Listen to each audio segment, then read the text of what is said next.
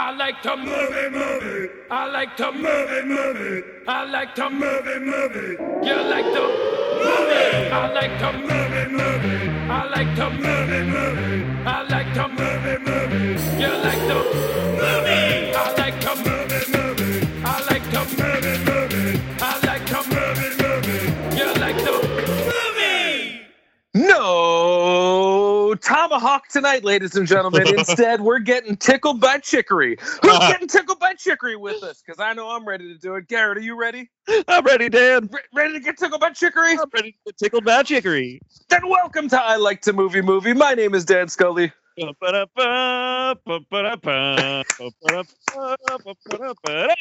Smith. It Beautiful. It felt like a game show intro at a certain point. Yeah. You gotta have that.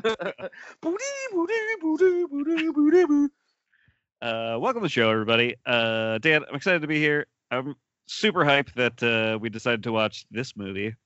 Yeah, this is I guess this is our Halloween episode, which will likely be dropping the day after Halloween. Yes. Yeah. But I think in a world where and a world that I think is very funny, this always made me laugh. If you remember last year, there was a slight movement to just make Halloween the Saturday closest to Halloween. Right, yeah. And like Halloween's still Halloween, but trick-or-treating and festivities would be on the Saturday before that, which is like kind of essentially what happens anyway. Yes. But I remember there was like talk of like I'm air quoting, like officializing that somehow. Okay. And I remember when that happened, there was like in the the Halloweeners crowd, everyone was like, no, don't do it. Halloween is sacred. Right. And it was like, wait, but last week you decided that Halloween starts in June every year. And so it's I think it's okay. Yeah. But it was just it's one of those things that's not real because we just celebrate Halloween on the Saturday closest to it anyway. It's just what happens, just not on the books. Yeah. But this year it is on a Saturday, and we are trapped inside. Yes, it is true and sad. Yeah. But I have been actually really enjoying this October I'm in this like new house that I'm excited about and stuff, but like we have been watching so much, and like we actually we decided not to do the film festival this year. Yeah.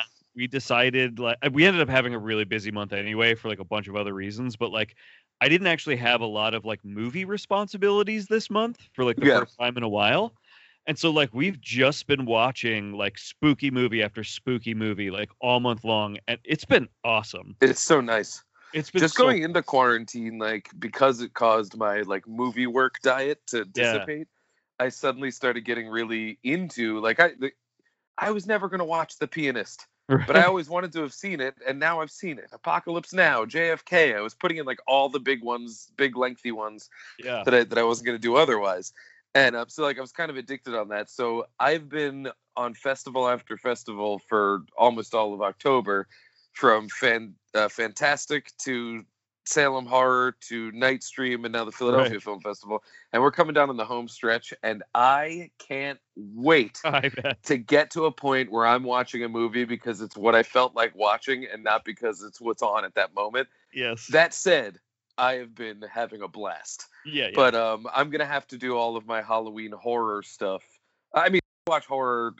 I probably watch 2 horror movies a week, every week, all year, every year. Yeah. But I would like to have some of that cozy seasonal fun, and I think it will actually start Saturday on Halloween. I'm going to enjoy the fest's Halloween stuff, and then I'm kind of just done with it from there, and I'm going to catch up, and I want to see the rest of these Omen movies. Well, also, pick a favorite and do that. Like, do yourself the favor of picking a movie you've seen 100 times that is just a Halloween favorite and put it on.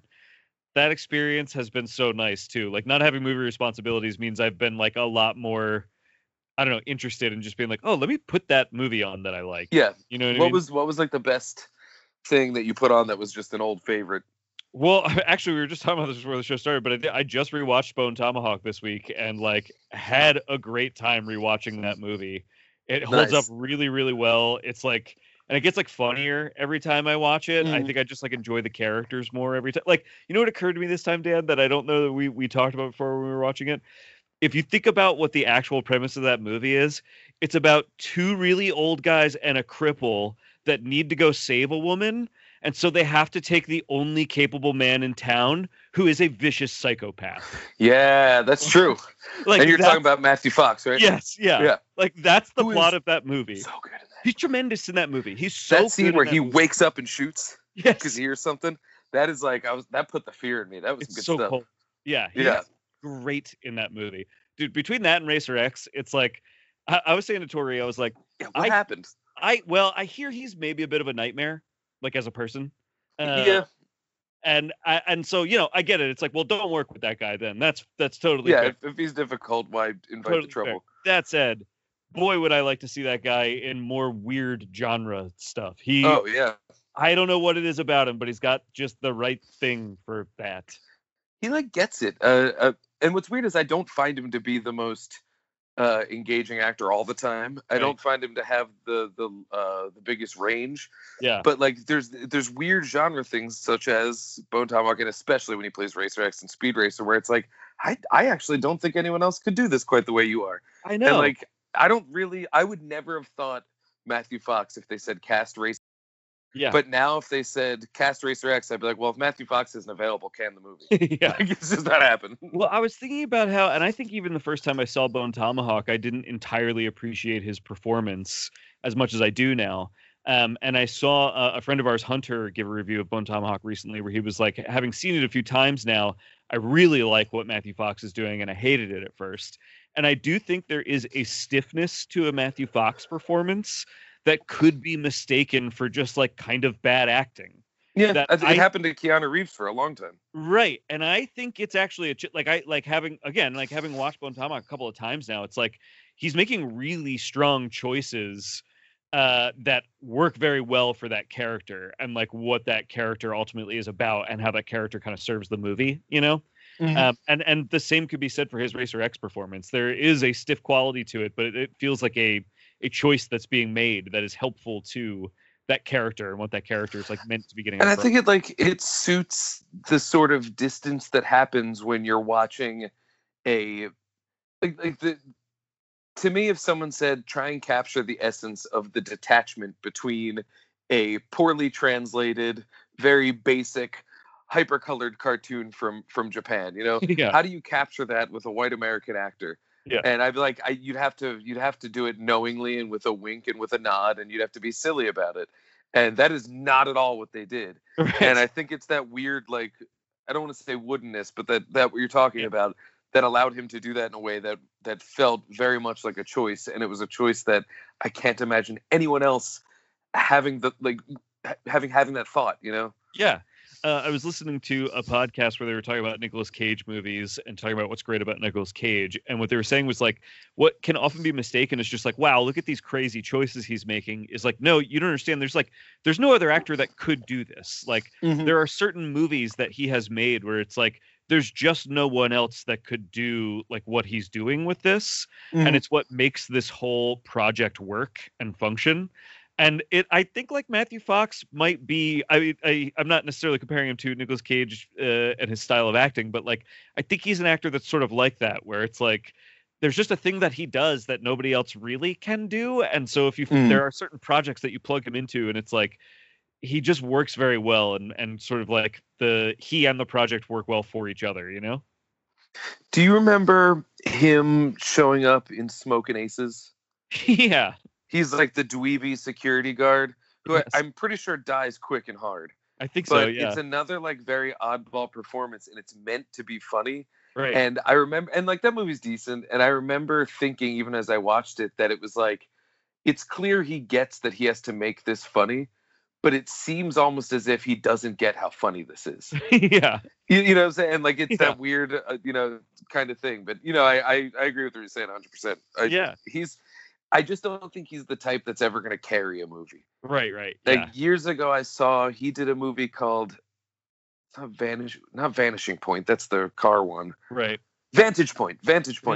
And it's a great idea where someone gets assassinated and then they keep revisiting that situation from a different ensemble character's perspective until we ultimately find out who is behind the assassination. And he's like the lead of it. Yeah. And even that movie, which is one that doesn't really hold a lead because it, because of its structure, each character becomes a lead for a short amount of time. He is still ostensibly the lead. And even in that like diet lead task, he like doesn't come up to snuff. Yeah. But like you said, plug him into something weird, and he's essential. And it makes sense to me, right? Like he's like one of those actors that has a face, and they chose him to lead a TV show. I think like for that reason, and he's good on that show. Jack is ultimately like not my favorite, or I think the most interesting character on that show. It's Sawyer. But that's right. But also that's kind of the function of Jack in that. It's like, once again, another thing where it's like, that is sort of the function of that. He's meant to be. He's bland doctor guy. Yes. His name is literally Shepard. Like he's meant to be the bland leader guy that the more interesting characters can rely on and follow around. And he almost has to be blank because they project all of their problems to him. Right. Yeah. And he has to like give himself an appendectomy and kill a wild pig and shit. Right. And it feels like, it feels like that is the only way he can be a leading man, is when the idea of him as a leading man is like almost kind of a farce. That actually he's an excuse for there to be this interesting ensemble surrounding him. And that's what he seems to work best, is among ensemble. Like both of the other movies we're talking about are big ensemble movies. Even I think Speed Racer is actually like a big ensemble movie. Yeah. Yeah, he's certainly not the main character. Yeah. He's absolutely. It's not Speed Racer X. Right. What's the oh shit! I lost my train of thought. Whatever. Sorry, you just broke up a little bit there. Was it a lost thought? Was it a lost thought? It was something about Sawyer. Saeed loves torturing people. That was always my favorite. Whenever he'd be like, "Never again. I will never torture another person." And then like a couple minutes later, they'd be like, "Well, we got to get some information out of this guy." And be like, "Did someone say torture?" They're like, "Saeed, no, nobody said torture." He'd be like, "Well, I okay, fine. I will torture him. I don't want to, but I'll do it." And they're like, "We don't need you to do it." He's like, "This is the last time. Last torture." Like, Saeed, we're just going to ask him. He's real nice. He just might tell us. He's like, 2 tortures. I will torture him 2 times. No! Saeed, stop! That's very funny. I love that. Oh, I forget what I was going to say. It's gone. It's gone. Well, something about Matthew. I don't know, but now the phrase getting foxy is in my head. So I think maybe it was around a joke saying that we've gone from I like to movie with getting foxy with Garrett and Tim. I'm into it. Wait, but so I was going to say, because you asked, I've rewatched some other stuff too, like Brain Dead or I'm Dead Alive. I rewatched Corey. Really good. We got to see like we went to, we got Viva Video memberships. Now that we're right on. And they had like some sort of unique like Japanese cut of that movie that literally has like 20 extra minutes of finale basically. But that movie is so crazy that I don't know what was new. I have no idea. It like that. I saw a movie that was like literally a half hour longer than the version of it I've seen, and I have no idea what of it I hadn't seen before. I mean, I think that speaks to the quality of it. Yeah. Because that last 20 minutes is such a fucking like carnival of insanity. Yes. That like if no piece of the added footage feels extraneous, right, then that just speaks to how awesome it is. Yeah. So that was like fun to do. But so we also, because of Eva, I saw some new shit or new to me shit this week that I loved that I will take a minute to recommend. I think one of them you've seen, but we watched The Hunger, which is like an early Tony Scott movie. Oh, that has been on my Criterion list forever. Dude, I've not seen that yet. Pull the trigger. It is so good, but like it's like a moody. It's like a 2-hour music video. It's like a really moody movie that, by the way, looks just like Blade Runner. It's really weird. Apparently, Ridley Scott was going to make this movie, and then it ended up in his brother Tony Scott's hands. And it straight up looks just like Blade Runner. And it's just like, so I don't know. The history of the movie is really strange. Bowie is in it in like a pretty. Yeah, I know Bowie's in it. Yeah. Pretty pivotal role, really good. But it's just like really moody and strange. Susan Sarandon is in it and really good.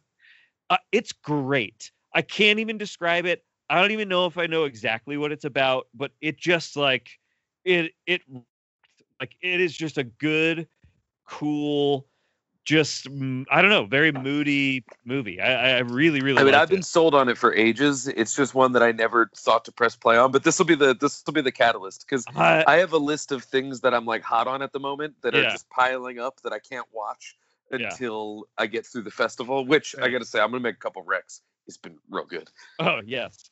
The Hunger's great. Totally watch it. But dude, the other thing I watched, and I think you've seen this, that we fucking loved was Miss 45.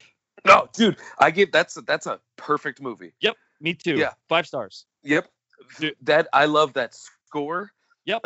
Especially at the scene when they're all like in the club, and it's great because he's playing the saxophone. Party, but it's a trumpet. It's a trumpet. Yeah, I love that too, because if you look up the guy who did the score, he's a saxophone player. Yep.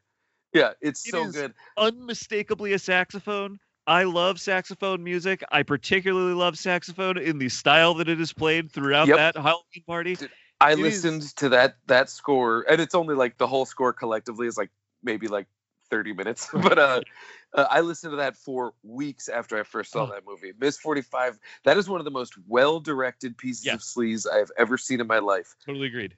And it's not to speak too harshly, there's something coldly brilliant about it being a rape revenge movie. Yeah, well, Tori and I talked about this, where I think one of the interesting things that the movie ultimately does is it draws a very straight line from masked psychopath to the guy that is stalking you at your job. Mm-hmm. Because of the way the movie is formatted and the types of people that she encounters as the movie goes on, starting with those two, like, pretty brutal, but like, not overly graphic rape scenes. Tori and I talk about that a lot too, where like, they're not meant to be titillating or anything. This is like, they're meant to be as horrifying. I mean, we could talk about Abel Ferrara and his dance around titillation as the face, but agreed. It actually reminded me a lot of, and what was it was a French movie that came out a few years back. Which one? Oh, Revenge. Is it called Revenge? Yeah. Yes. It reminded me tonally of that, at least in the way that kind of shit was handled, where it still felt like an exploitation movie without feeling as dated and exploitative as it could have. Yeah, and for this to have come out of that era is just weird. And the other thing that I agree with is that it is just a fucking it's such a good movie. Like, it looks great and has like such a good score, and especially the central performance is like really good. It's a. Have you read up on her? No, I don't remember all the details specifically, so I'm not gonna put it on wax right now. Yeah. Read up on her. She has a crazy tragic story. Okay. Yeah, she's like, if I remember correctly, she's like an almost somebody. Like there's, like she didn't get explicitly Sharon-tated, but she was like one of those where it was like, whoa, could have done it, but man, that's so unfortunate. She's very good in the movie. Very, very good. Yeah, I loved Miss 45. And by the way, I don't think I have seen other Abel Ferrara movies, as far as I know. I'm aware of a bunch of them. I know Driller Killer is currently available on Criterion. Yeah, that's on my list of post-fest enjoyables. I might do that tomorrow for Halloween. We loved this so much. We were like, that might be the next thing we like mainline. Is like just find a bunch of Abel Ferrara and go for it. You got to do some Bad Lieutenant. Yeah, I would love to. Because if you like Port of Call, New Orleans, and you like Harvey Keitel. Yep, I do. And especially if you like Harvey Keitel's buns and penis, you want to check out some Bad Lieutenant, baby. Look no further. Yes. That movie's pretty nuts. It's been a while since I've seen it. Abel Ferrara also did the straight-to-TV Body Snatchers remake sequelish thing. From like the 90s? From like 1990 and 94, something like that. That movie, it's not like the most amazing thing. It is Abel Ferrara working under like Sci-Fi Channel rules or whatever. Yeah. But it's not bad. There's one shot in it. One shot that, like, where a thing happened, like, a thing's about to happen that is going to be truly horrifying. And I went, I wonder how they're going to show this. And then the answer was, oh, they're just gonna show it. It's fucking wild, and so it's a cool movie. Yeah, all right. I don't know if I know any other Ferrara.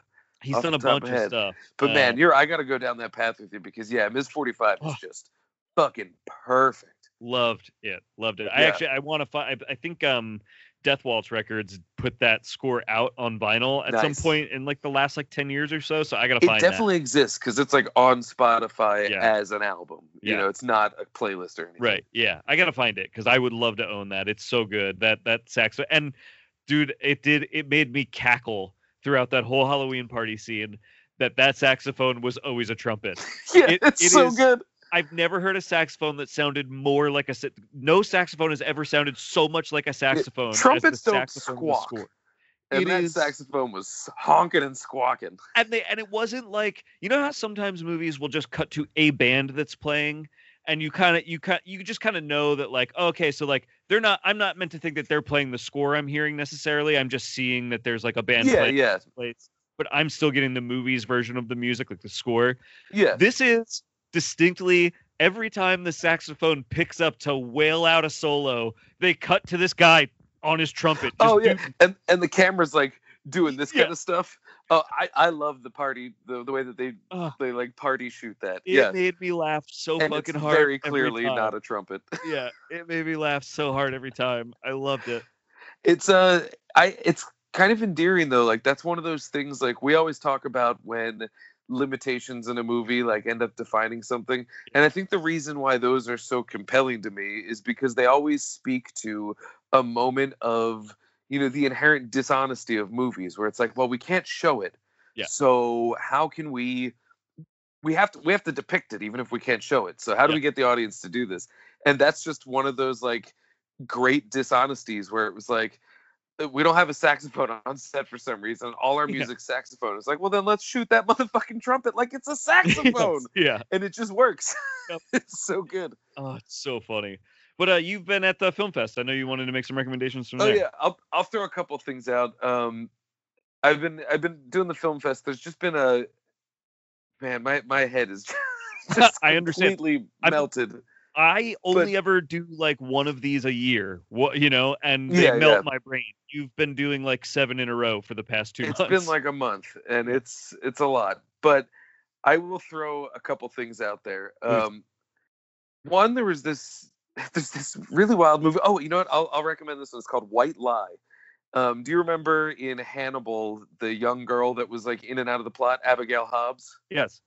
This stars that actress. Okay. As a young ballet dancer who's very popular and who is currently undergoing chemotherapy for advanced melanoma. Okay. And a lot of her income and educational opportunities come from the fact that she is getting a lot of charity for her condition. The thing is, she doesn't have cancer. She's just making it up. Whoa. And so it is a thriller, like a slow burn thriller about her just like, you know, like it's like things like The Gambler or Thief or things like that where you're like, oh my God, just get out of your shit now while you still can. Yes. It's that, but it's her just maintaining the lie because she has to get some actual medical records real soon and she can't really pull it off. And it's just, that's all it is, just a quiet thriller about this girl trying to keep it together. And she's like she's an anti-hero because they characterize her in a way where it's like, you know, of course, fuck her. This is awful, but she's also very well motivated. So you're going, you know, as you watch it, you're wondering, do I want her to get her comeuppance, or do I think this close of a brush with getting caught is enough to set her on the right path? You know, do I want her to get away with it, or do I want? And I just found it very compelling on that angle, and it was cool. White Lie. Keep an eye open for that shit. That sounds good. And that sounds like the Good Time thing, right? That's like the Connie thing. Yes. Where it's I'm on board with your goal, but it's horrible. But it's horrible. It's like I know this is how you think you need to fix this, and I disagree. But if you can fix it, please take the right lesson. Yeah. And there's this one called Miracle Fishing that was in 1994. This dude just gets kidnapped by Colombian guerrillas. And his family, negotiating to get him back, says, let's just keep a camera running. And so it's just the tapes from that. But it ends up being a really poignant story about like a family that finds joy and togetherness in this just, you know, an impossible situation to negotiate.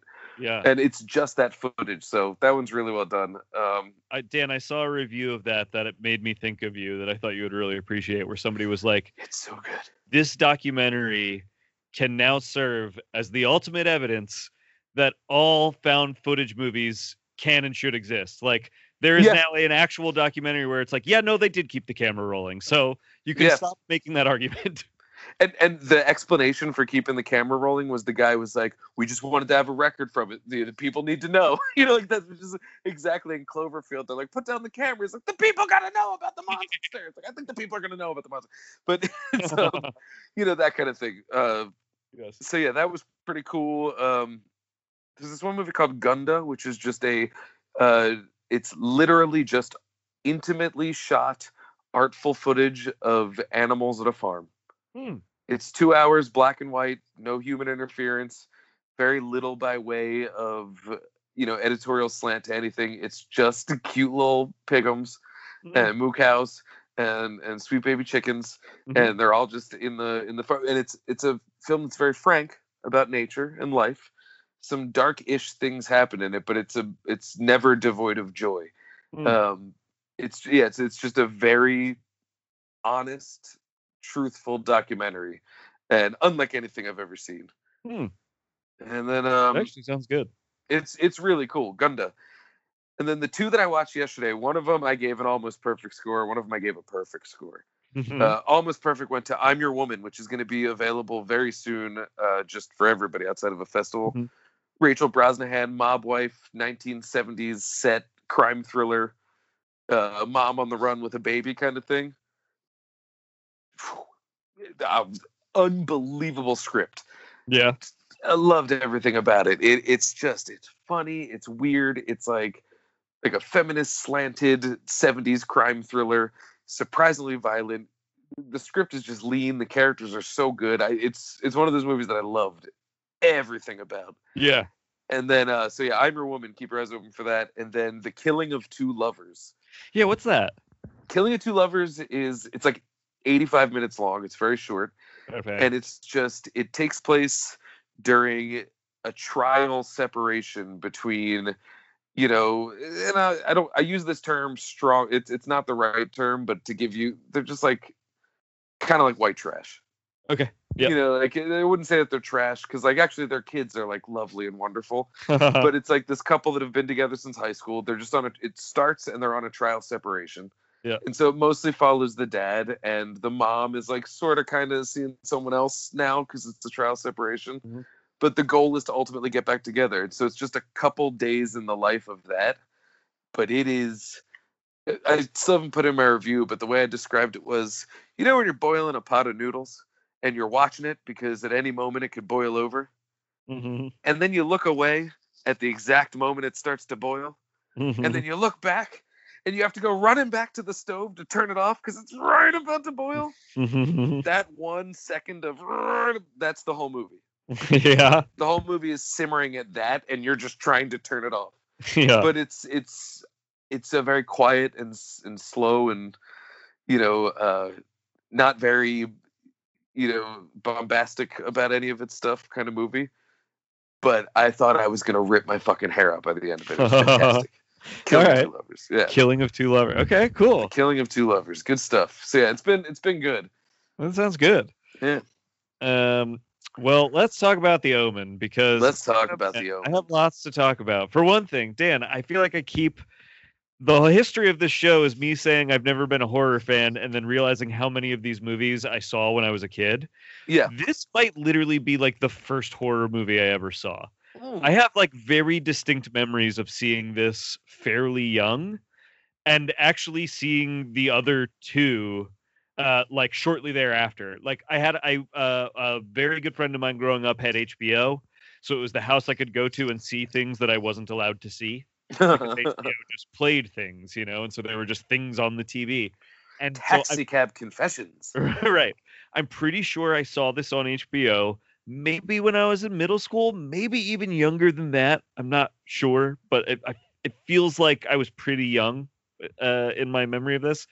And liking it so much that we immediately went and rented 2 and 3. Nice. From the video store. Because I have pretty distinct memories of all 3 of these movies. And this movie held up in a really great way, having not seen it since then. But I also have lots of interesting thoughts about this movie. I'm curious to talk about it. Had you ever seen it before? I've never seen it before. I literally watched it for the first time about 2 hours ago. It ended 20 minutes before we picked up recording this episode. Yeah. The thing is, I was surprised watching it how much of it I had laid my eyes upon before. Yes. A lot of it looked familiar, but I'm torn between whether that's because this is one of those movies that was kind of on, because, you know, like the way we live our lives, horror's in the periphery, you see things. And also because I have seen the remake with Liev Schreiber in the Gregory Peck role.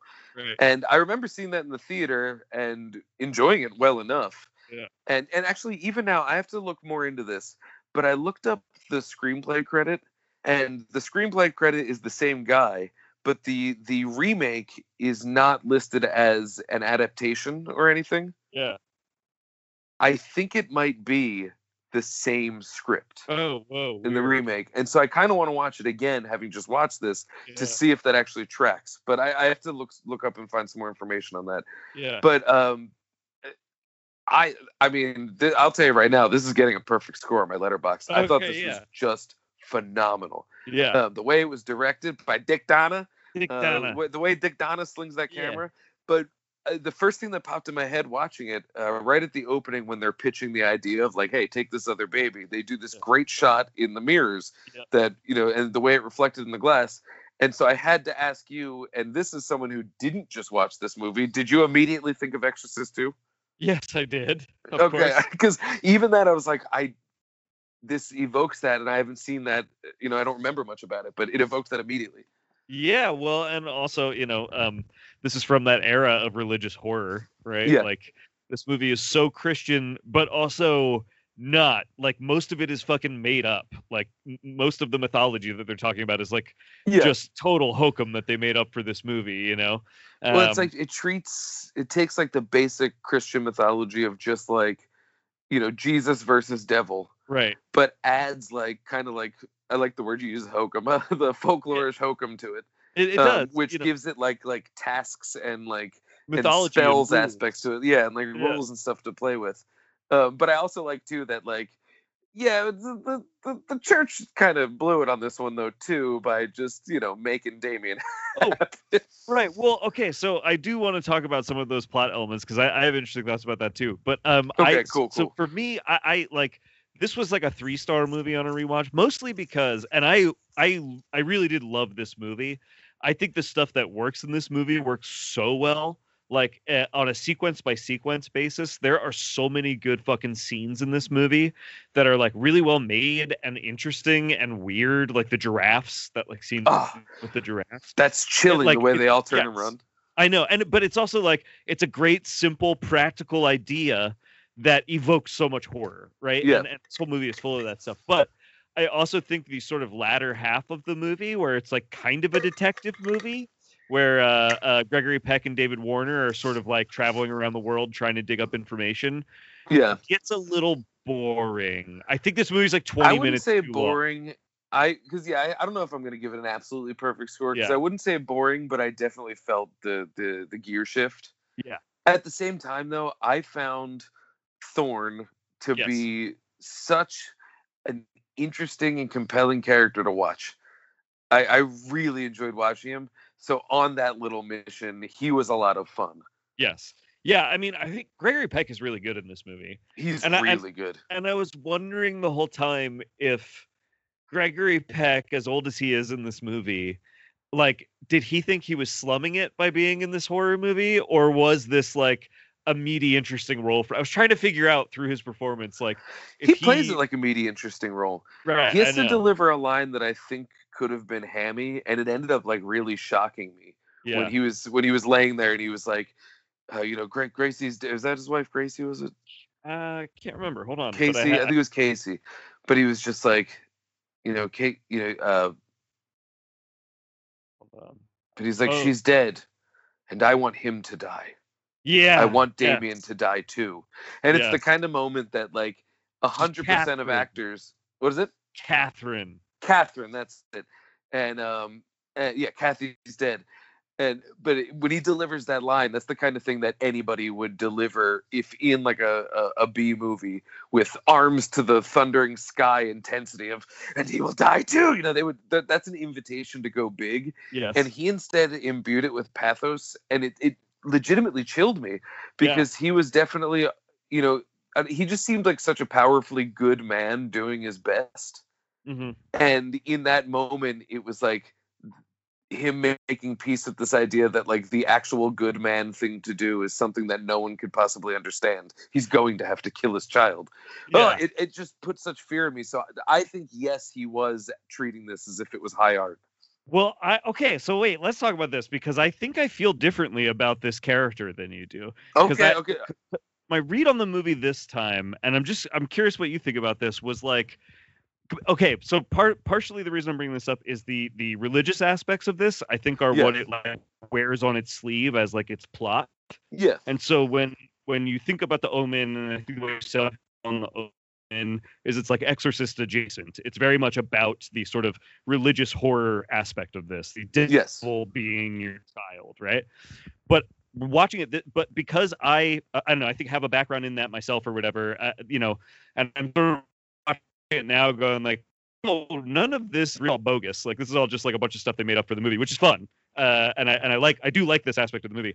I started watching it more for like what else is going on in the movie. And I really think the other thing that's happening in this movie is it's about these high society people that are just living fully in denial, almost because they live in high society. Like, something about high society demands a certain level of denial of the actual reality of the world around you. And because the whole thing starts with, I'll put it this way then. When I say he's powerfully good, I will say that I think on a personality basis, I don't think he has any malevolence. Right. I think his sin comes from ignorance, not malevolence. That's what I mean. So when I localize it to that moment of him realizing he has to kill, that's suddenly him realizing like the right thing to do is get my hands dirty in this movie. You know what I'm saying? Yeah. But I'm sorry. Yeah, go ahead. I do agree with that I don't think there's malevolence. I don't think he's like an evil character, you know? But the whole thing starts with him lying to his wife. And it is a well-motivated lie, for sure. Yes. Right? It's like we understand why he lies to his wife. But he does lie to his wife. And the longer the movie goes on that he continues to lie to his wife, the worse things get. That's true, At any moment, he could stop lying to her. And there's even a point in the movie where she suspects that her son wants to kill her. And there's something wrong with her son. And he continues to lie to her. She says at some point, the doctor tells him she thinks it's not her child.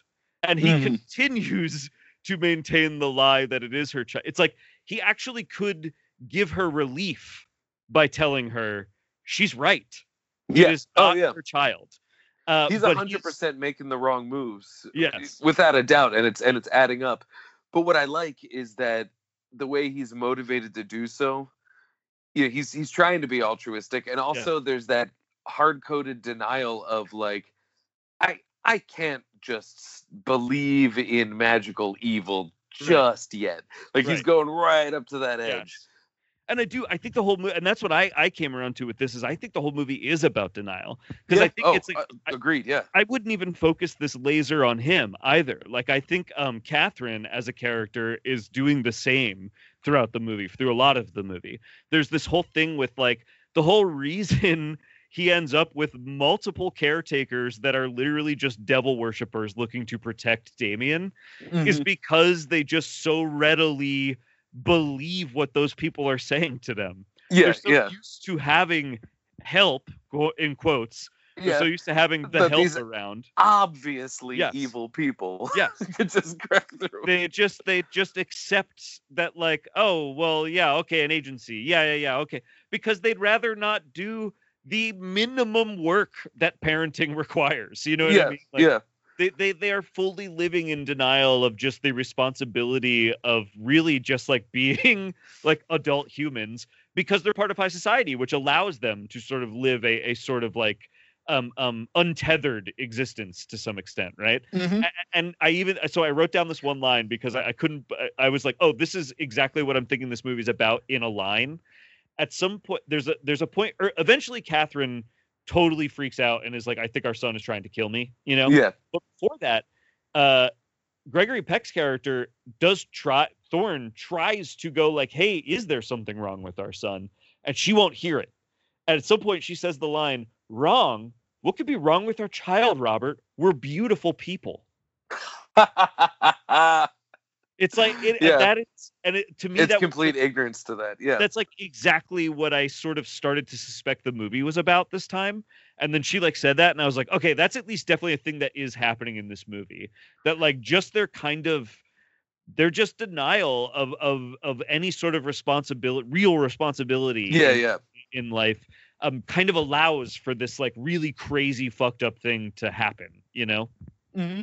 Well, I guess that to amend my statement then, because I do agree with all of that. Yeah. I do think that they are good people good intentions. I do think that they are good people with clean souls, but their sin is ignorance and denial. Yeah. And that moment where he decides he needs to kill becomes even scarier when I think of that, because it's making peace with the fact that he needs to kill, making peace with the fact that supernatural things do exist, and making peace with the fact that for the first time in his life, he's going to actually have to get his hands dirty to affect some change. Yeah. I love it so much. Dude, what was weird is going into it though, like I know a lot of the Omen mythology in terms of like, I'm pretty sure he becomes president, right?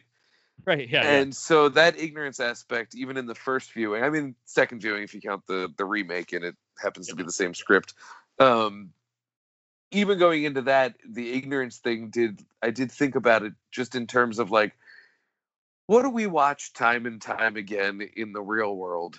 We watch as, a movement can get started and get presidential at a point, even when it gets infected by this evil. And when you ignore that evil, it can really become a big thing.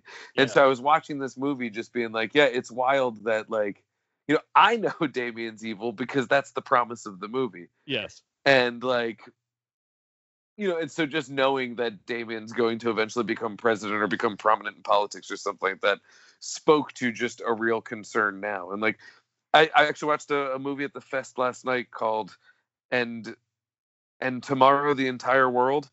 And it takes place in Germany, so it has the German political background, which I'm not familiar with. But it's about this girl who gets involved with like an activist group, and they're a really good activist group. But there's a couple of them that like to take things a little further and do like the kind of shady stuff. And it becomes this story about how quickly and easily and accidentally the bad seed can become the figurehead. Yeah. And so I was thinking about that a lot watching this, and I'm going, this kid is, a bad seed, obviously. Right. And I know that he's going to become the president. So it feels almost ignorant, but at the same time, like I'm operating after the fact. So like I have I have the foresight of knowing how it all ends, Yeah. But for the characters in the movie, it was like, it's frustrating to watch them be miscommunicative about what's going on because they're so ignorant to it, because I know that it's going to become this big thing. I'm rambling. I think I'm making sense. No, because you said something earlier in this conversation that made me think you might have understood an element of this movie that I think eluded me a little bit, which was what the actual church's plot was in this whole thing. Like I didn't fully understand. I understood that they were trying to tell me that somehow like Damien is more connected to the church than just he was like born at that orphanage and they just gave Thorn that there was something more orchestrated happening there. Yeah. I don't think I understood. Like, can you explain it? I can't. Okay. The way that it seemed to me was that that there's an element in the church itself that is evil and could benefit from Damien becoming what he is prophesied to be. Yeah. The same way that in the church now, there's a lot of really good people. Also in the church, there are a lot of people who are child molesters. And they both exist, and I would hope that they're at odds with one another. And so that's just how I saw it. Was just like, if I wanted to get the Antichrist born and I was interested in that, the first thing I would do is get my shit involved in the church. Yeah. And so it just felt like there's a rogue element in the church that needed Damien to be born. I mean, they buried his mom, which I'm assuming was a dog or a... That's what it looks like, right? Yeah, and they killed Thorn's actual child. Right. And so, obviously there's a big plan here. Yet there is an old drunk guy from the church that knows all of this and is trying to stop it. So that's how I read it, was that there's just an evil and good faction within the church, like anything else that's big and powerful. I want to talk about that guy in particular, but like on this note about him, correct me if I'm wrong. The drunk guy that you're talking, the crazy priest that keeps showing up, right? That's the crazy priest who's actually not crazy. Right. Well, is he the one who, when he dies, they say they find the 666 inscription like on the inside of his leg or something like that? Do you know what I'm talking about? No, the guy with the 666 inscription inside his leg, I believe, was the dude at the beginning who gave him the baby. Okay. And then who later in the movie has his face all messed up and has to write with the chalk. I think that's who he was referring to. So, because that was the thing I couldn't figure out, where it's like they sort of say that like that label is the sign of the devil, and that's how they know Damien is like the child of the devil. But then it's like they're also telling us that another guy had that insignia on him as well. And so then I got kind of confused about like, just I don't know. I guess like what I think it would stand to reason. Like Miss Baylock probably has one somewhere. Maybe okay. You know, like I think it would just stand to reason that like that birthmark foretells that you are associated with this evil. Oh, interesting. So okay, so that there is something special about Damon. He's literally the son of Satan, but the symbol is not specific to the son of Satan. He's special because he's not human. Right. They're all humans that were born with the mark. Right. He is a human child that was born out of a dog beast. Right. And is not fully human. Or I guess like what's it called? What is it called? Oh no, that's a biblical thing. Jackal. Jackal.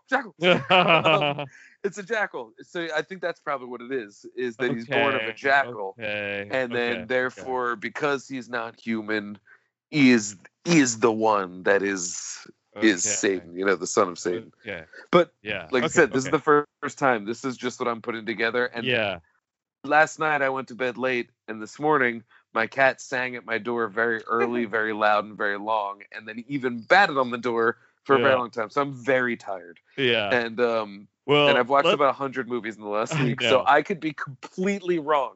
Well, I want to talk about some of the really cool shit in this movie, but first we got to talk about that drunk priest guy. Every time he was on screen, I was like, dude, you need Thorne to believe the craziest shit he's ever going to hear in his life. You got to start from a way better place than, I got to tell you this crazy shit about your son. I think the first thing he says to him, he's just like he walks into the office and it's just like, blah, blah, blah, blah, blah, and he's the devil and you must kill him and I'll show you how. He walks in and he says, you must accept Christ into your heart. It's like the first thing he says. It's like, dude, you are starting from the wrong place if you're going to get Thorne to where you need to get him. Yeah, grab one brochure. Soften the blow. It was, and every time he showed up, he was like that. He was just like at 11, babbling stuff that like would make no sense to anyone. I was like, dude, you're getting nowhere. Your whole plan is like, I have to get this guy to basically murder his own child to stop the end of the world. If you need that to happen, you need to start from somewhere different than that. You got to work on your approach. Yeah. Bedside manner. Maybe a coffee date. Terrible. Yeah. Yeah, he was good, but I love the idea of the drunk old priest because we've seen it played so many different ways, and the way it's played here is that, and the way it's played in even things like The Exorcist is like the drunk old priest is drunk because he's actually seen the truth. Right. Yes. All these fuckers he works with, they're just there for the pageantry. Right. This guy has seen evil. He's stared it straight in the face, so he's got to get to the bottom of a bottle of Jack. Yeah. But like, still has that, his calling from God to stop evil. But I like in this too, he's concerned that he's going to hell.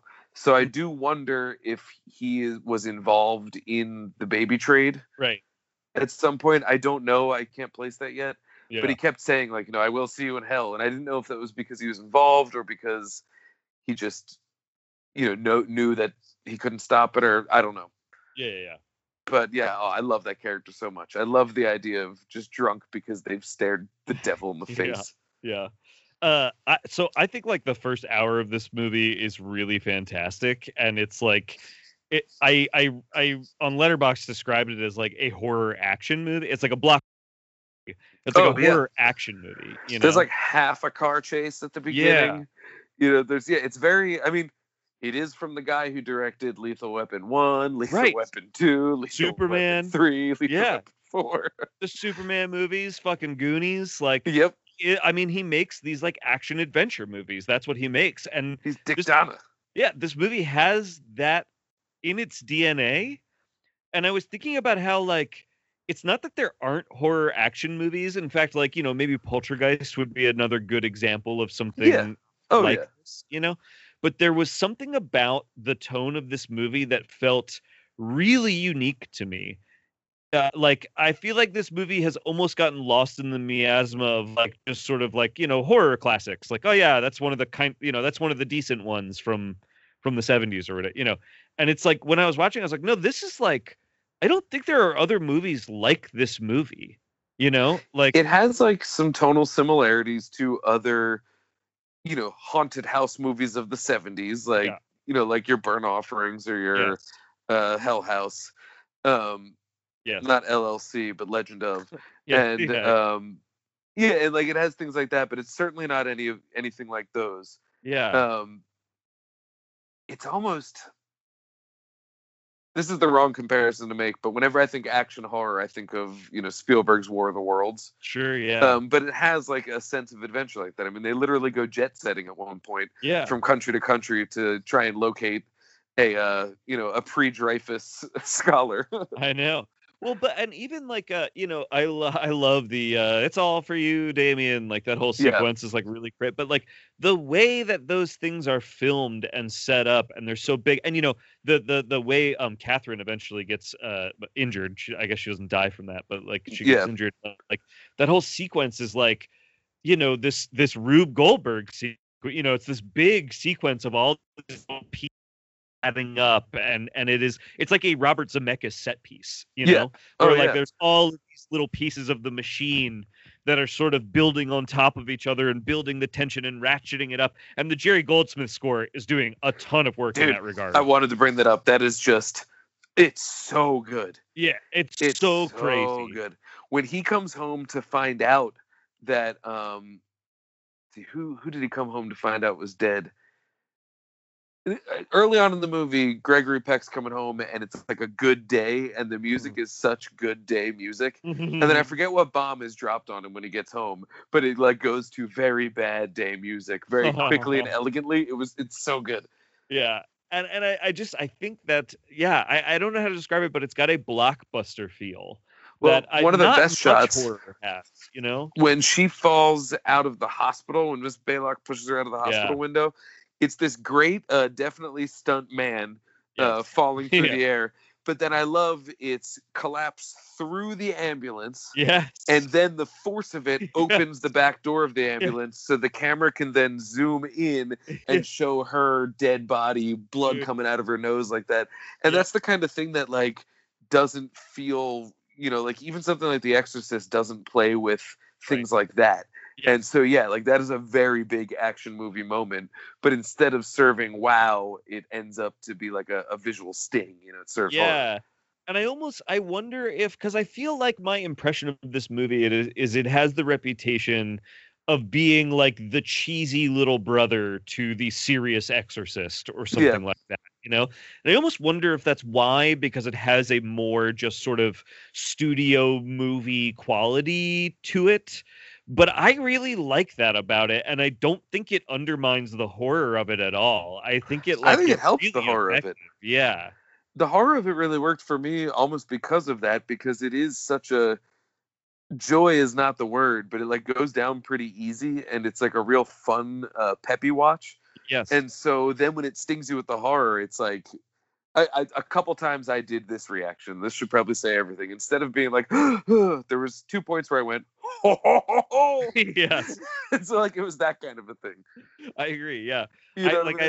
I loved and also just the idea of some very simple practical things that are highly effective, and the way Donner shoots them as big set pieces. The head. Yes.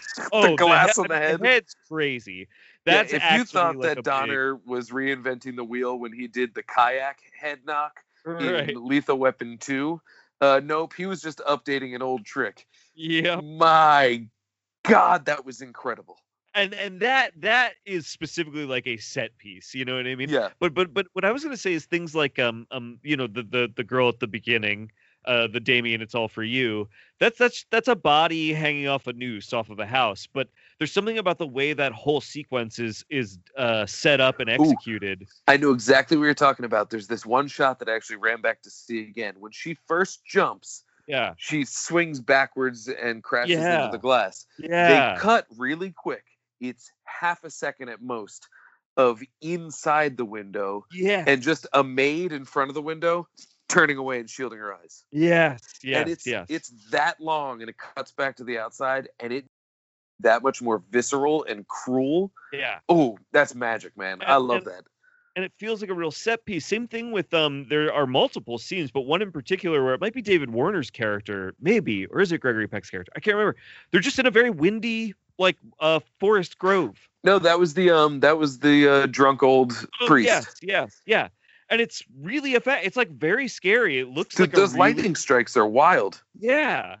But it's just good practical set work, basically, but it's really effective and scary and feels big, like a big set piece. I don't know why. I don't know how Donner is capable of that, because they're even the animals, the stuff with the animals is like, that's just some shot of some animals running. But I don't know. The baboons were chilling. They were scary. Yes. Although I got to say, I'm a little jealous because, I mean, this. I had my first experience with a drive-through safari just a month or two ago. Yes. And it was like, I don't know how that is a thing that's able to be done.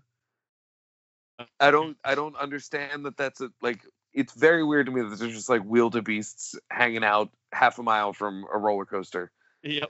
It's very strange. Around them. They're just there, like, while I'm here, there's just some jungle lions hanging out at Six Flags. It's the weirdest thing. Yeah.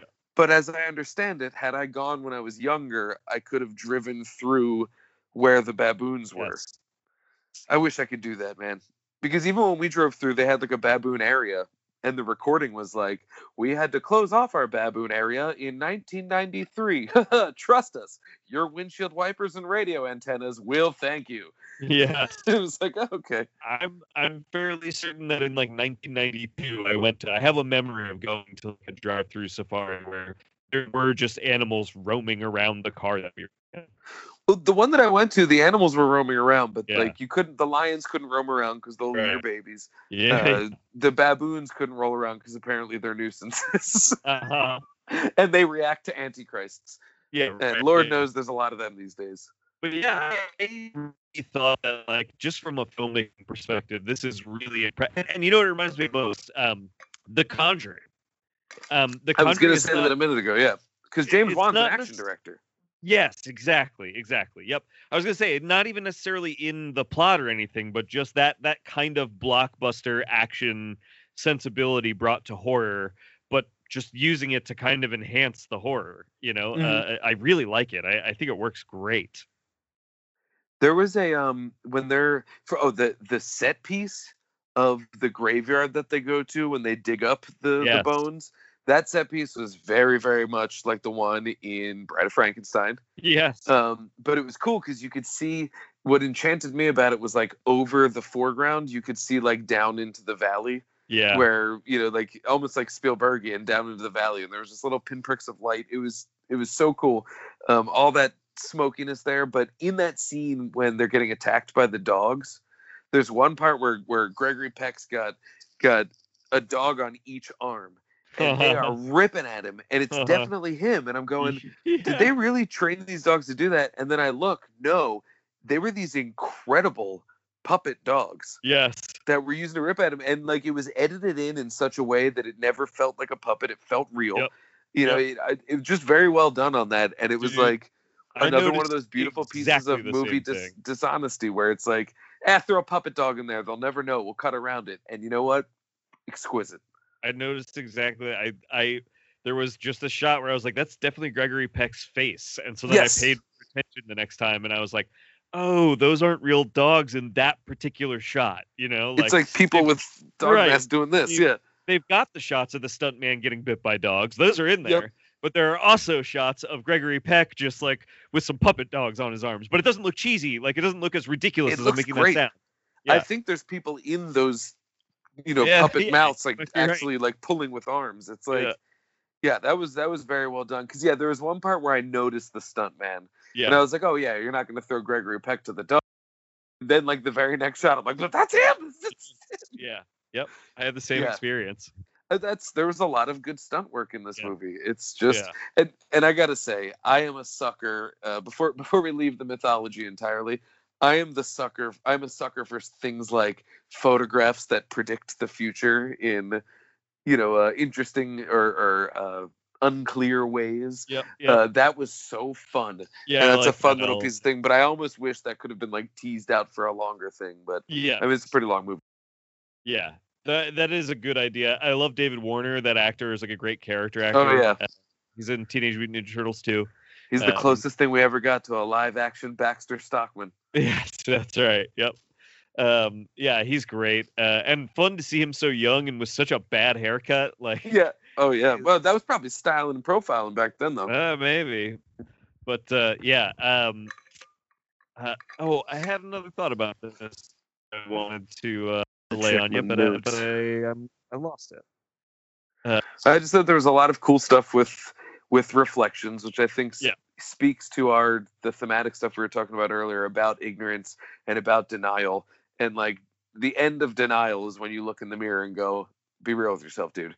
Yeah. And like so, there is a lot of. I think that was tied into the idea of shooting a lot of things through reflection. A lot of scenes start in reflection, and it's not until that breaks that you realize it was a reflection. Mm-hmm. They do that a couple of times. I love, too, the first 5 years of Damien's life are just in montage. Yes. That was so good. They were in montage, but I noticed in one of the pictures, as he's growing up, there's just like a lady passing by in a bus behind him, just giving him the spooky glare. So that was, and I don't know if it's on purpose or if she's just old, so she looks like evil. Just by the crags of her face, but it chilled me in the moment. No, that makes sense because I do think the movie is kind of implying that like they haven't known it, but he's been constantly surrounded by these sort of like devil caretakers. Yeah.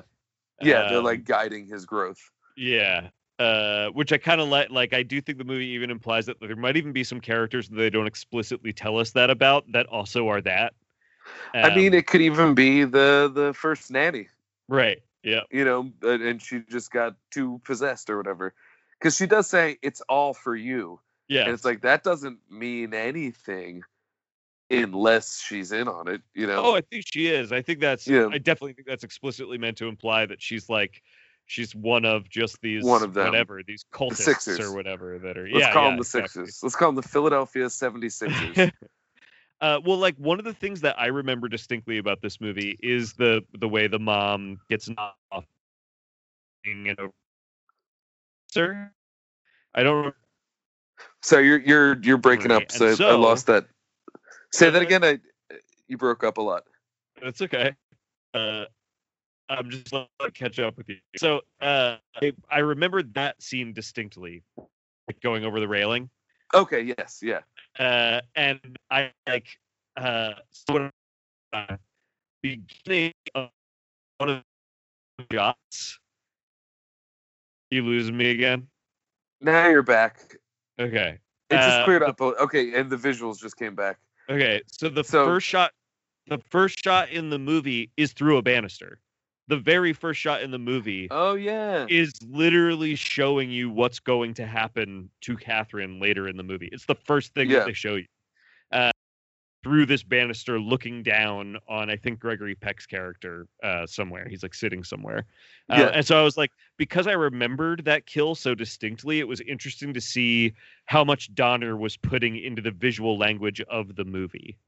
They even, after that she has that fall, when he's at the hospital visiting her, when he leaves, he goes down the hallway and it's shot from an above angle and you can see over the railing into the foyer. Yeah. And Gregory Peck stops and has like a shudder about it. And it's a wonderful moment of him like imagining what just happened to his wife as he's walking by a similar structure. Yes. Noticed a lot of that. Like there's also a shot of the the replacement caretaker that they get, who's like real what's her name? She's got a great name. Hold on, I have it here. What the heck's that character's name? Who, Mrs. Baylock? Baylock. Baylock, yeah. Baylock. A great shot of her playing as a center frame, and like she's just off to the left of it.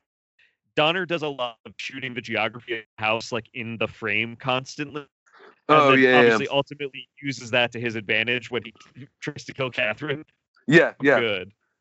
Yeah, that was really good. That lady's just creepy to look at too. So I pointed this out to me. She is, I believe, the owner of the bar in Hot Fuzz. No way. Yeah, you know what? I can see it. Yeah. I'm pretty sure that's the same actress. Yeah. Oh, right on. Yeah. That's kind of cool. Which this movie also, I think Wright also pays this movie homage in the way that the newspaper guy gets killed in Hot Fuzz. It's very similar to how the one character gets like the spike pole that like breaks off. Oh yeah. This movie. Yeah. Oh yeah. You're right. It's like very that similar. Was so cool. Yeah. I always do laugh when people do the like, ah! And it's like you could just like pop a little bit that way, and then it'll land next to you, rather than opening your mouth to it and staring straight up. But sure, okay. You do you, old priest man. Yes. So I thought this was kind of interesting. I was looking through the cast list as to who plays who in the remake and trying to like transpose that in my head. And so Robert Thorne, Gregory Peck, is played by Liev Schreiber. Okay. I think that's a pretty good choice. I think I like Liev Schreiber. I like Liev Schreiber, and I think he can do that like very stern and serious kind of thing as well. And I like that they're both kind of like they at least play as like bigger dudes. Yeah. I was like taken by Gregory Peck's size in this. There was a couple times where I was like, oh, he's formidable. He's actually like, we're not watching some like wiry little, Right. beta dad. Like he actually seems like someone who would be in his position. Yeah. Catherine Thorne is played by Julia Stiles. That I think that tracks. Interesting. Damien was just some other kid. But then this is my favorite. Keith Jennings, that is Warner's character. Yes. Is played by another famous British character actor, David Thewlis. Oh wow. That's a pretty good cast job. Yeah, I like that. That's very. And then there's I think the drunk old priest is somebody too, and I forget who. It is. Oh yeah, the drunk old priest is Pete Postlethwaite. Oh, great. And so Pete Postlethwaite gets the spear, and I think he might even get it in the mouth. Oh yeah, and Mrs. Baylock is Mia Farrow. Whoa. So like That's really well cast, right? Yeah. That's like they're all like really good choices. I would like to watch it again because I remember being like, yeah, sure, it's whatever. Who directed that movie, Dan? John Moore, who did Max Payne. He did the Flight of the Phoenix remake, Behind Enemy Lines. Yeah. A Good Day to Die Hard. The only movies we've done on the show where we're both like, listen, we hated it. Yeah. But man, oh man, does it exist? Yeah. And he shot it. But yeah, so he's one of those guys. But I remember it like being, and so what I was saying earlier is the script credit for the remake is just David Seltzer. Yeah, weird. It's not, it doesn't say as an adaptation of an earlier script. It's just screenplay by. So I'm wondering if maybe they did like a Van Zandt Psycho thing and just as less of an art project and just wrote on the all the because this was 2006, so this was like the heyday of the Platinum Dunes remakes. Yes. They just went with it and and just used the same script. Because honestly, there's nothing in that script that speaks to anything dated. Huh. Except maybe like the relationship towards the women, but I think that's part of the story. Yeah. So it's dated when we watch it, but it's also, I think that's in the themes of it. Totally. Mike Spence calls his wife mother. Like, yeah. The high society that this exists in exactly the same piece of amber that it started in during this movie's time. Yeah. Yeah, and the maids, I believe, call her mother in this as well. Mom. Oh, actually, you know what? I was thinking about this during the movie. This movie, I finally understood the phrase "mum's the word" because I was watching this movie. Because Mrs. Baylock keeps calling her mum and saying, like, "What do you need, mum? What can I do for you, mum?" And I realized that the phrase "mum's the word" means mum, the head of house. Their word is what goes. Mum's the word. Like, yeah, like I plead the fifth. Exactly. So you say it when you have to go do a thing that you don't want to do. The reason you say it is to say, like, well, mum's the word. Like, I guess we got to go do this thing. Mum's the word. Yeah, talk to mom. Talk to the boss. Yeah. I had one like that the other day that I learned. It was okay. So this blew my mind. Yeah. So see you later. Then the response, not if I see you first. My whole life, I just thought it was one of those things, like a silly thing to say. Like a silly thing, like I'll see you later. Like, well, I'll beat you to it. Like that kind of thing. But it occurred to me that no, that's not what's being said. What's being said is they say see you later, and then you jokingly say not if I see you first, meaning if I see you, I'm running the other way. And so the joke, I thought it was just like a silly little fun bit of wordplay, when actually no, it's a silly little fun, like almost like a neg, like you're hitting that person. That is. It like shook me to realize that I've just been thinking of it as one thing and not another. Right. That in your head, it was just a silly, somewhat positive connotation it had attached to it. And in reality, it's like, I mean, we do say it that way, but it does have a kind of negative connotation attached to it. There's more depth to the script than I gave it credit for. Yeah. Like that in that exchange, I just thought it was like a fun little, just like, see you later, dude, duderino, bleepa-doopa, just like that kind of thing. But then no, it actually has like, there's stakes and characters involved. It's amazing. But it blew my mind, and when I learned that, I couldn't decide whether that means I'm going to use it more now and say it all sinister like, right, or if I'm just not going to touch it because I have gone and proven in my 36 years that I'm not worthy of handling that one.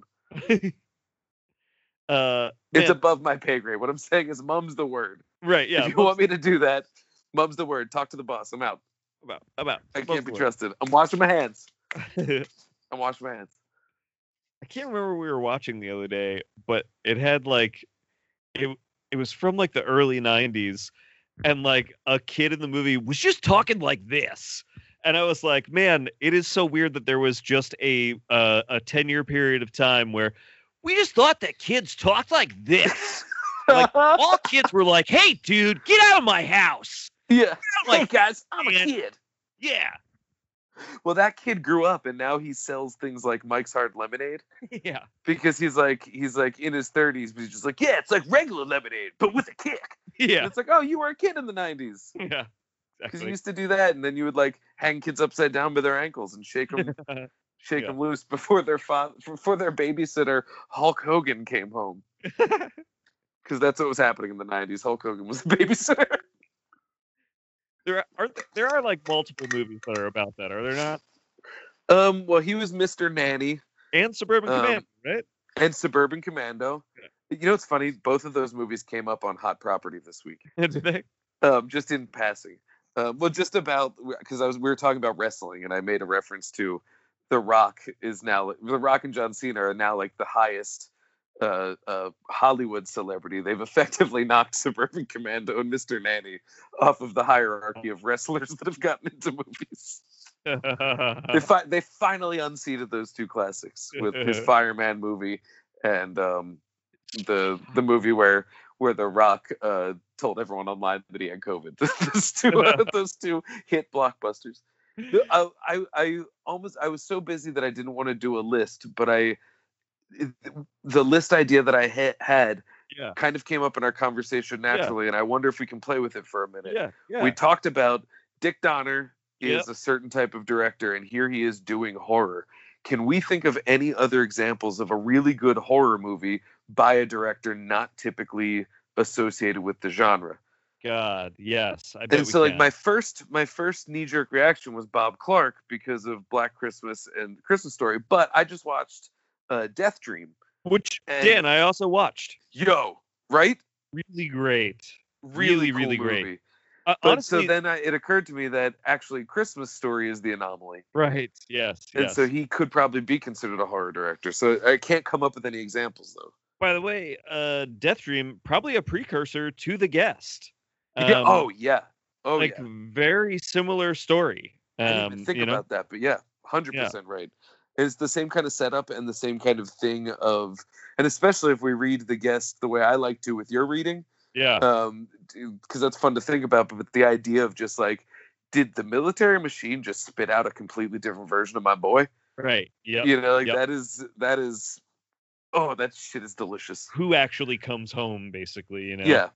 Now, granted, the people in The Guest, they were delighted to have a hunk walk in, whereas in Death Dream, I would say that he's slightly anemic, and yeah, not quite the quality of hunk that I want knocking down my door to tell me that the child I once had is gone.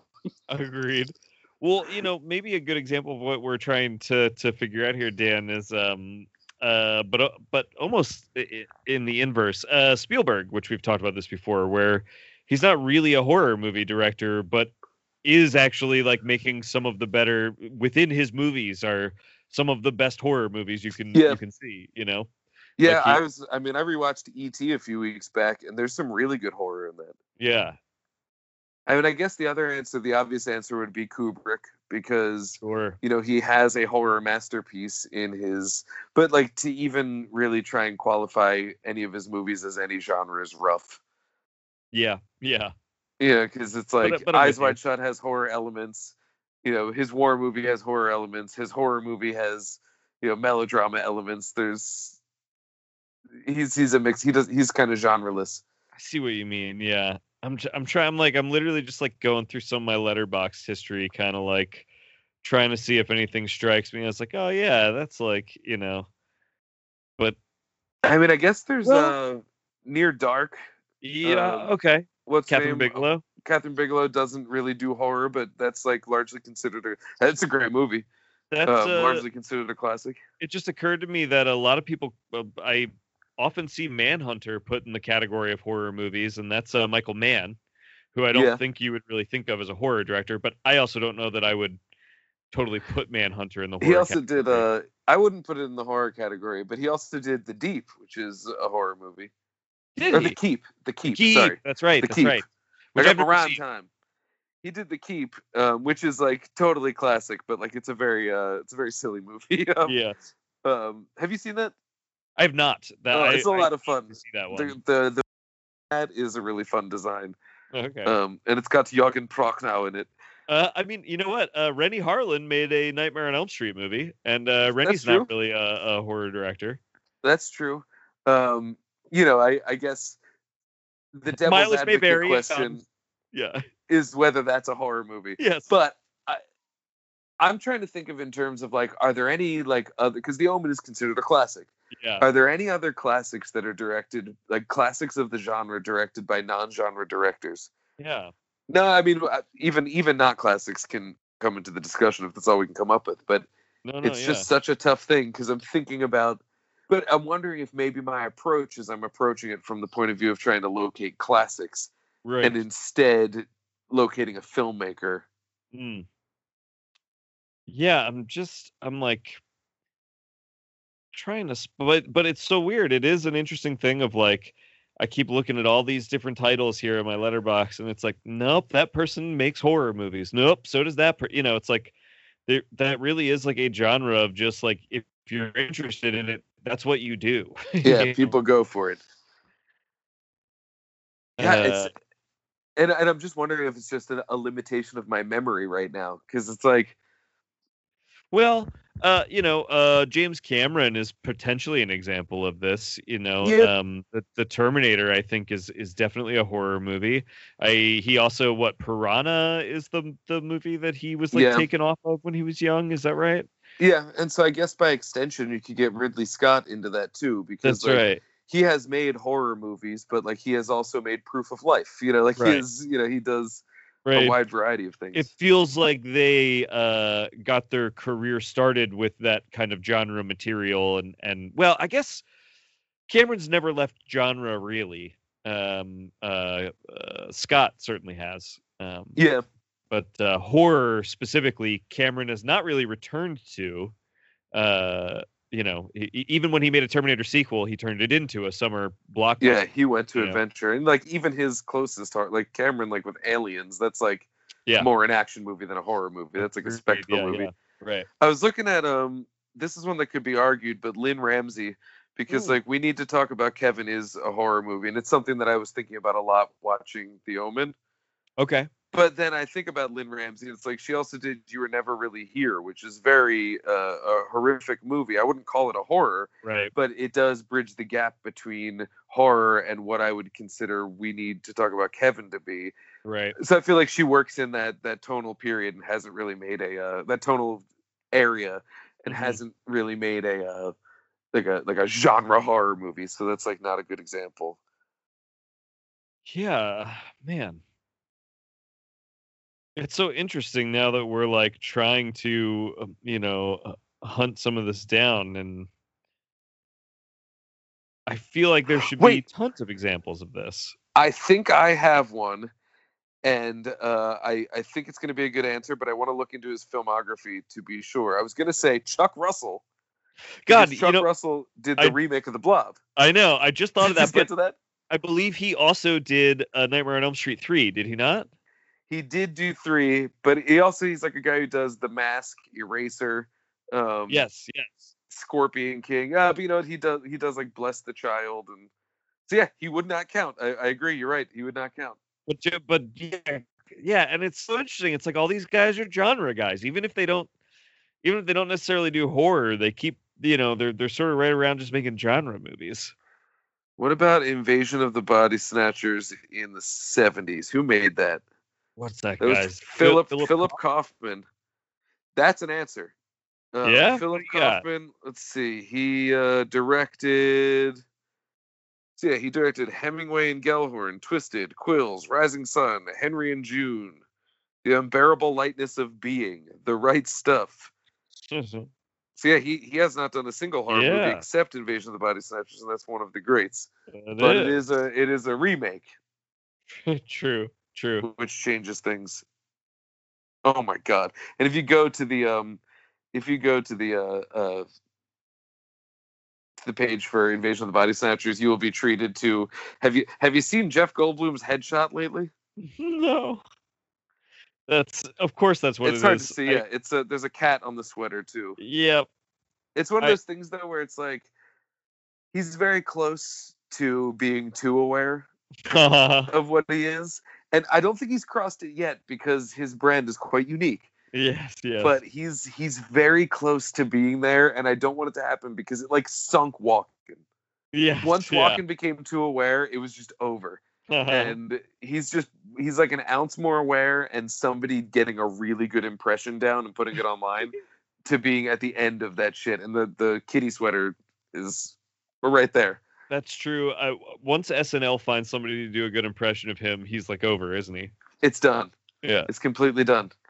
But the cool thing is, like, we're probably like 2 or 3 years short of Walken getting a role as the really, really old mobster who's cold as shit and will cut your fucking face off and wear it to your fucking funeral to laugh at your mom. Like, he's that guy. We're going to get that movie, and it'll be worth, the years of Kangaroo Jack and other such delights. Yeah. Balls of Fury and things. Was he Balls of Fury? Can't remember. I don't think I've ever seen Balls of Fury. He just showed up and was just like, whoa, bounce the ball, ping pong. Yeah. Like, ping pong. Oh, he did it. Like, it sounds right to me that he's in that movie. But and no love lost to Walken. Yeah. None at all. I'm just saying. But yeah, I don't know. Are there any other, like, what's a great horror movie? I'm digging through everything I got here, and it's all just like, nah, that's what they do. They make horror movies. Yeah. Well, Hellraiser was directed by Clive Barker. Let's see what else he did. Oh, no. He's done, like, only horror. Yeah, I can't think of, like, another, like, great horror movie. What's, like, a great...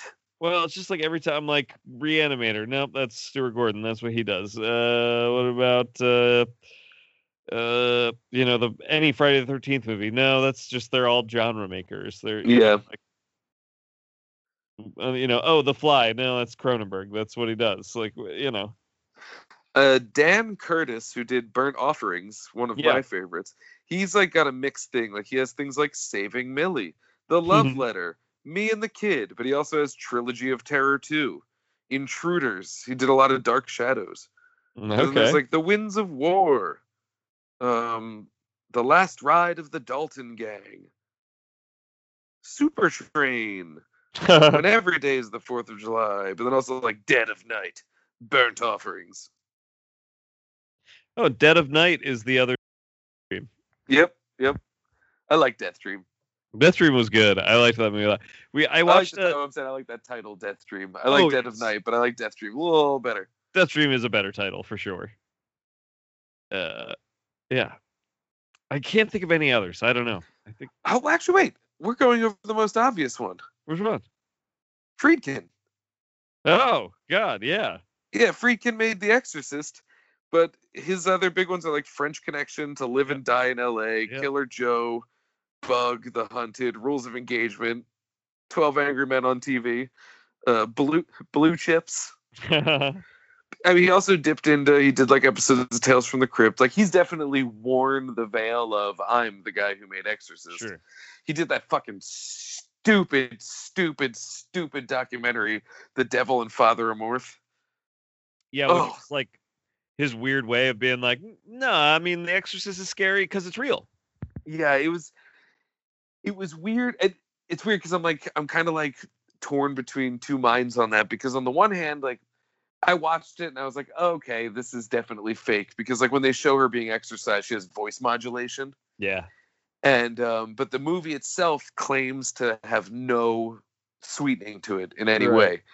And then I read an interview with Friedkin, and he got all huffy and offended when someone suggested that maybe he sweetened the audio on that. Uh-huh. And so half of me was fuck you, dude, we're not fucking idiots. Yeah. But the other half of me was bravo, stick to your guns and just do your huckster bullshit, and I'm here for it. And so, I'm not actually mad, but it was definitely a movie that I watched thinking he was going to do something interesting with it, and then finding out that it was just a misfired gimmick is quite disappointing. To Live and Die in L.A. is a movie I want to see. I'd like to see that. I've never seen that one. I hear it's got a good car chase. Yeah. Well, I mean, and if French Connection is any indication. But yeah, Friedkin's real good. That made me so mad, that stupid thing. There's even a part at the end where he talks about this explicitly supernatural thing that happened while he was filming this movie, but it was on the day that he forgot his camera. I was you bitch. I was so mad. And he describes it and then she flew up the wall and screamed this, and it was you fucking bitch.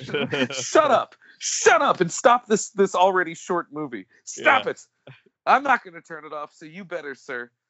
Oh, that's a great way for us to circle back for a closing. That really is my only complaint about The Omen, was I did feel like it went on a little too long. It wore out its welcome for me just a little bit.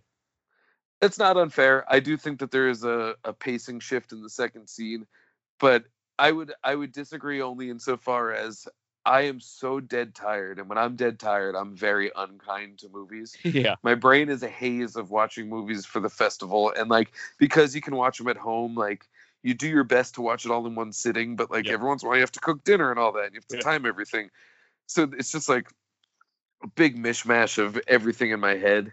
And this rose above it, and I was engaged, and I was legitimately freaked out, and I was so impressed with the shot-by-shot filmmaking, and I loved the performances. So, I was really in a position where this movie wasn't going to do it for me, and the fact that it really did it for me speaks to its quality, I think. I'm with you, yeah. I would like to watch it again, though, because as with my favorite horror and things like The Guest, is I think there's actually a lot of little fun touches in this script that I'm not aware of yet, and little connections. I think I can respect this script enough to assume that that'll be the case on repeat viewings. Yeah. But I don't know if you'd want to do the remaining movies as a series to revisit every few weeks, because I'd like to watch the rest, because I think there's Psycho, there's 3 and then a kind of TV one. I'm into that because I liked this first one so much when I was, younger and not into this, that I sought the other two out, and I definitely watched them. Like, I have vague memories of them, so I would love to revisit them. And they got Sam Neill in them. I know he's in one of them. I think he plays grown-up Damien in one of them. Yeah. Yeah. And so, like, that's cool in and of itself. Yep, I'm into it. Sweet. Yeah, let's do it. Yeah, I think we have some other episodes coming up as well. So we'll just litter those out throughout the rest of the year. Yeah, I am totally into that. All right. What was I gonna say about something? Whatever. I gotta eat dinner. Well, why don't we close out with some plugs? Actually, I want to ask. Yeah. In your camera frame right now, there's a beer can to your immediate left that says SPF on it, as in like sunscreen. Yeah. What is that? I like that label. So this is Goose Island. Okay, I like them. And it is a refreshing, juicy, effervescent ale with natural passion fruit flavor. I don't know why it's called SPF, but it's very tasty. Nice. I'm into it. When I saw that, I was like, what a fun novelty title, SPF. I know. And I was reminded of Always Sunny when they put tequila in lotion bottles so they could drink at the beach. Yes. But Charlie just drank lotion because that's the way that works. That's what a Charlie does. That's just how it goes. Dude, there's a movie at the fest. It played Fantastic Fest. It's at the Philly Film Fest called Action USA. Oh yeah, I know what you're talking about. You got to get your hands on it because it is the type of movie that what it literally was a stuntman was just kind of given a fair amount of money to make a stunt heavy movie. Uh-huh. And the plot reflects that. It's the exact type of movie that Mac on It's Always Sunny would love, and it stars the actor who plays Mac's dad. No way. And so it's beautiful. It's the guy from remember in Batman Returns, the clown that's like, I'm not much for speeches, but I'll just say thanks, and he does the flip. Yeah. That's him, and he plays the lead action star, and it is just mwah. You want to talk stuntman on fire? Oh boy. Oh, it's a delight. Yeah, you would love it, man. It's really fucking want insane. to see it. Yeah, it's getting a release. I think Draft House put it out, so it's like getting one of those releases. Yeah, good stuff. To it. Well, let's close it up. You can find let's wrap it on Twitter and Facebook at I Like 2 Movie. It's numeric 2. You can email us at ilike2movie@gmail.com. We got an email from a listener this week recommending a movie that I think we're going to seek out and do an episode on. Yes. Thank you, Nick, for reaching out to the show and recommending that movie. We're definitely going to do that. Actually, I have to send the response to that email. That just reminded me. Okay. I will do that. So we were responding, but that was a really great recommendation and exactly the kind of stuff that we're looking for. So stay tuned, everybody, and thank you, Nick, for reaching out to the show. Yeah, and do the same. Email us. Tell us about a movie you want us to talk about. And the reason we ask you guys to do that for us is like the movie that Nick recommended to us is one that I would have never thought to do an episode on. And it's one that I'm honestly almost entirely unfamiliar with. Yeah, what was it called, Dan? And see, now I'm not even gonna have it off the top of my head. I know. Hold on, I got the email here. But because I figure if we're just going to talk about it here, we might as well tell the listeners too. So it's The Beast, or The Beast of War. Beast of War, that's it. Yeah. The Beast of War from 1988. So we are going to do an episode on that, and I'm with you, Dan. This is why I want people to email us, because I've never heard of this movie, and I don't know that it's a movie I would have sought out, but it sounds really interesting, and I'm excited to check it out. Yeah, it's something cool, and like I don't know, that's kind of what we want. Is we can all talk about the thing until we're out of words on it, and I am happy to do so. I will. But it's like we show some crazy shit that maybe we haven't heard of, or just that you would like to hear us talk about. Yeah, I'm now a Viva Video subscriber, so I can get some crazy, pretty shit. Obscure titles. Nice. Please email us and look us up online. Subscribe and rate us on iTunes. That would be very helpful to us too. And find me on Twitter and Letterboxd at Philadelphia. It's with an F. And hit up cinema76.com. Tori and I wrote a piece called The Long Halloween that will be up on Monday. So probably by the time you're listening to this. Right on. That I'm really excited about. You should check it out. And also remember too, we have YouTube, so check that out. Right, some cool stuff there. We just dropped an episode with friend of the show, Eric Christopher Myers. It was quite a bit of fun. Super fun. You can find me at Dan Scully on all the things, Letterboxd, Twitter, all that fun stuff. Cinema76.com and Findy.com. It's been a heavy writing month, so there's just a lot of words on both those sites from my fingers. So please check those out. And check out Hot Property, the other show that I do, as well as just this week, the episode that we did as a crossover with Dep Impact just dropped on the Dep Impact feed, as well as a lot of other really fun and exciting stuff. Yeah. There's a lot. I happen to know that there's an episode coming up on Trump's Art of the Deal starring Johnny Depp. And so that's right. Yeah, you should definitely tune into that as well. So little shout out for my better half. Very good, very good. Yeah. All right. My name is Garrett Smith, and I like to movie. Sorry, I just got fuck. My name's Dan Scully, and I like to movie. Sorry. We all know that you like to movie because we like to movie. Dude, I'm fucking tired. That's just what's happening.